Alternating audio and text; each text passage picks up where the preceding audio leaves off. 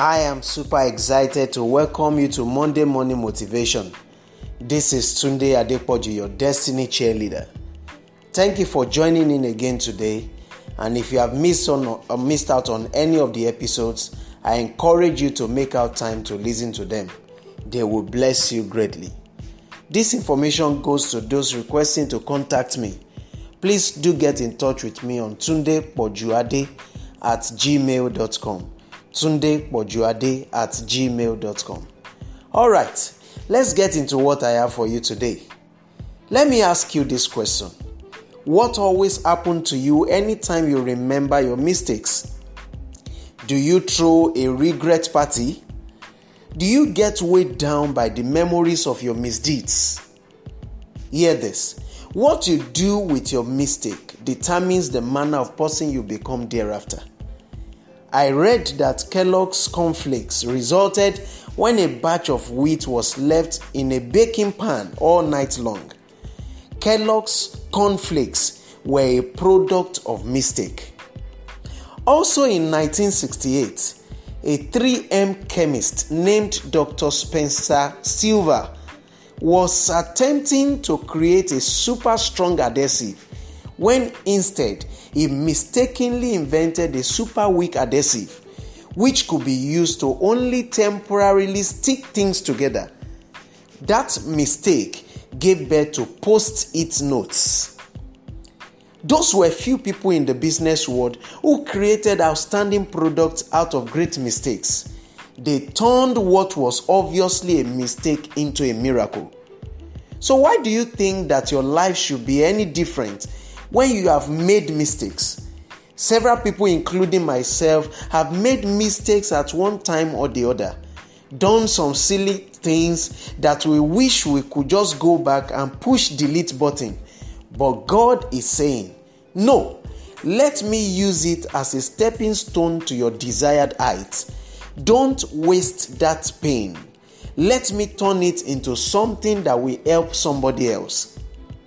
We've all been through so many things in our lives that if we were to sit down and tell them, we wouldn't feel like we have the right to walk into church on Sunday morning.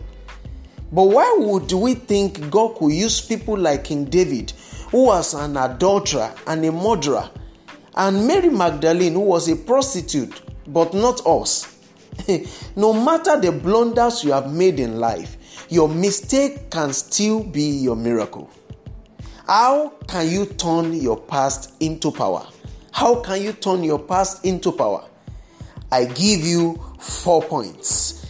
And number 1, forgive yourself. Forgive yourself. You need to understand that you are not truly forgiven until you forgive yourself. You are not your past until you allow it to define you. The people you are envying probably have had it worse than you.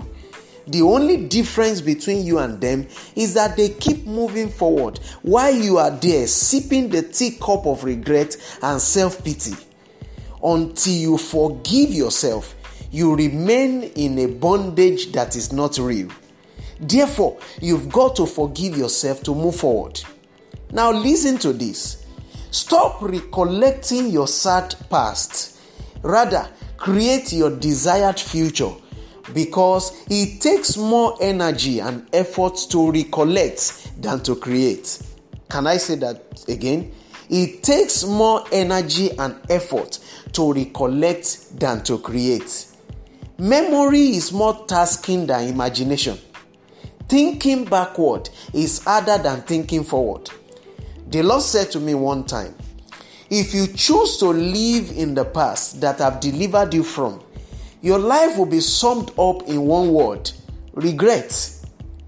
Friends, you have to quit remembering what happened in the past. Many times we ask questions like, how could God ever forgive me? Could He forgive me for this? Well, the scripture says His mercy is new every morning.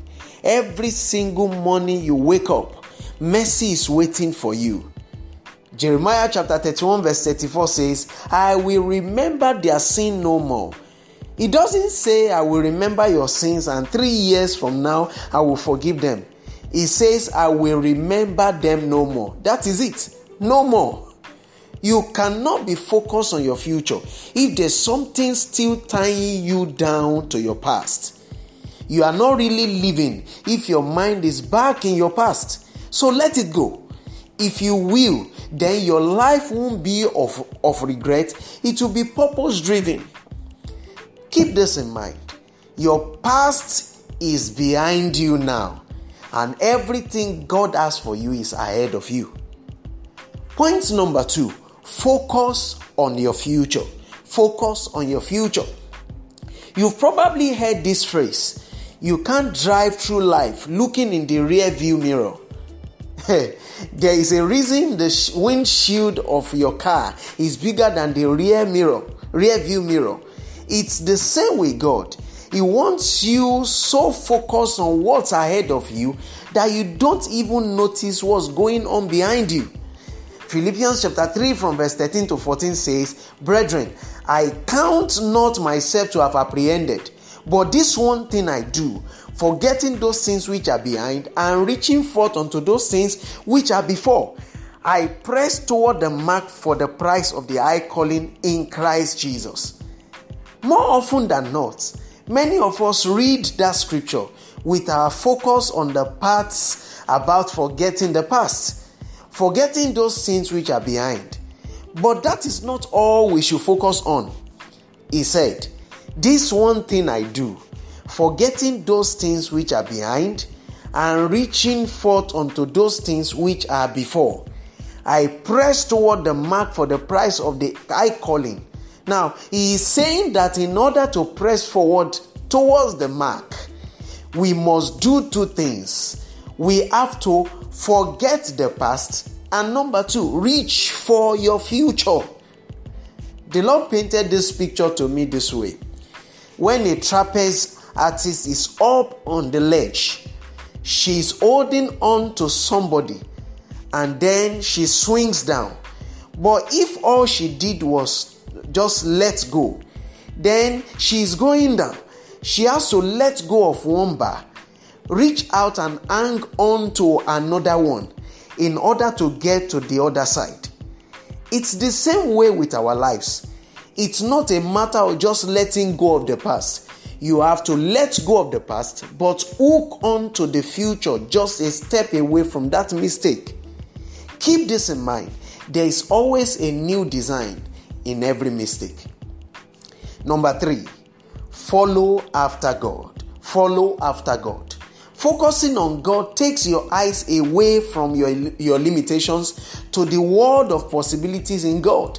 It helps you to start seeing what great things God still can do with your life, much more than the damages your mistakes had done to you. I can tell you from experience that once you set out on the journey to knowing God better, it will move you right into God's perfect will for your life. That is exactly what has happened with me. The closer you get to God, the clearer and brighter your future becomes. And number 4, fix a personal growth plan. Fix a personal growth plan. Successful people don't just become successes overnight. They became a success because they had a workable plan. You need to start thinking of what next you can do with your life. Recently, I met a young lady who dropped out of school because she got pregnant while in school. She didn't allow that mistake to ground her. Instead, she began thinking of what to do to leave that state she found herself. After she delivered the baby boy, she decided to learn how to become a makeup artist, and she planned for it. Today, she is a force to reckon with in her field. Hear this, you can't go forward looking back. You have to set your face like a flint and walk right into your destiny. Let me end this by reminding you that your generation is eagerly waiting for your manifestation. God has plans for your life. He wants to use you and your past to help others, both now and in the future. So don't be stuck in your past because God is not. Don't allow your past to define you, but let your past be redefined by what you do with your life now. Conquer your past by focusing on your glorious future. Friends, it's another blessed week. You've got to make the most of every opportunity. Till I come your way again, I decree and declare over your life today, you will succeed.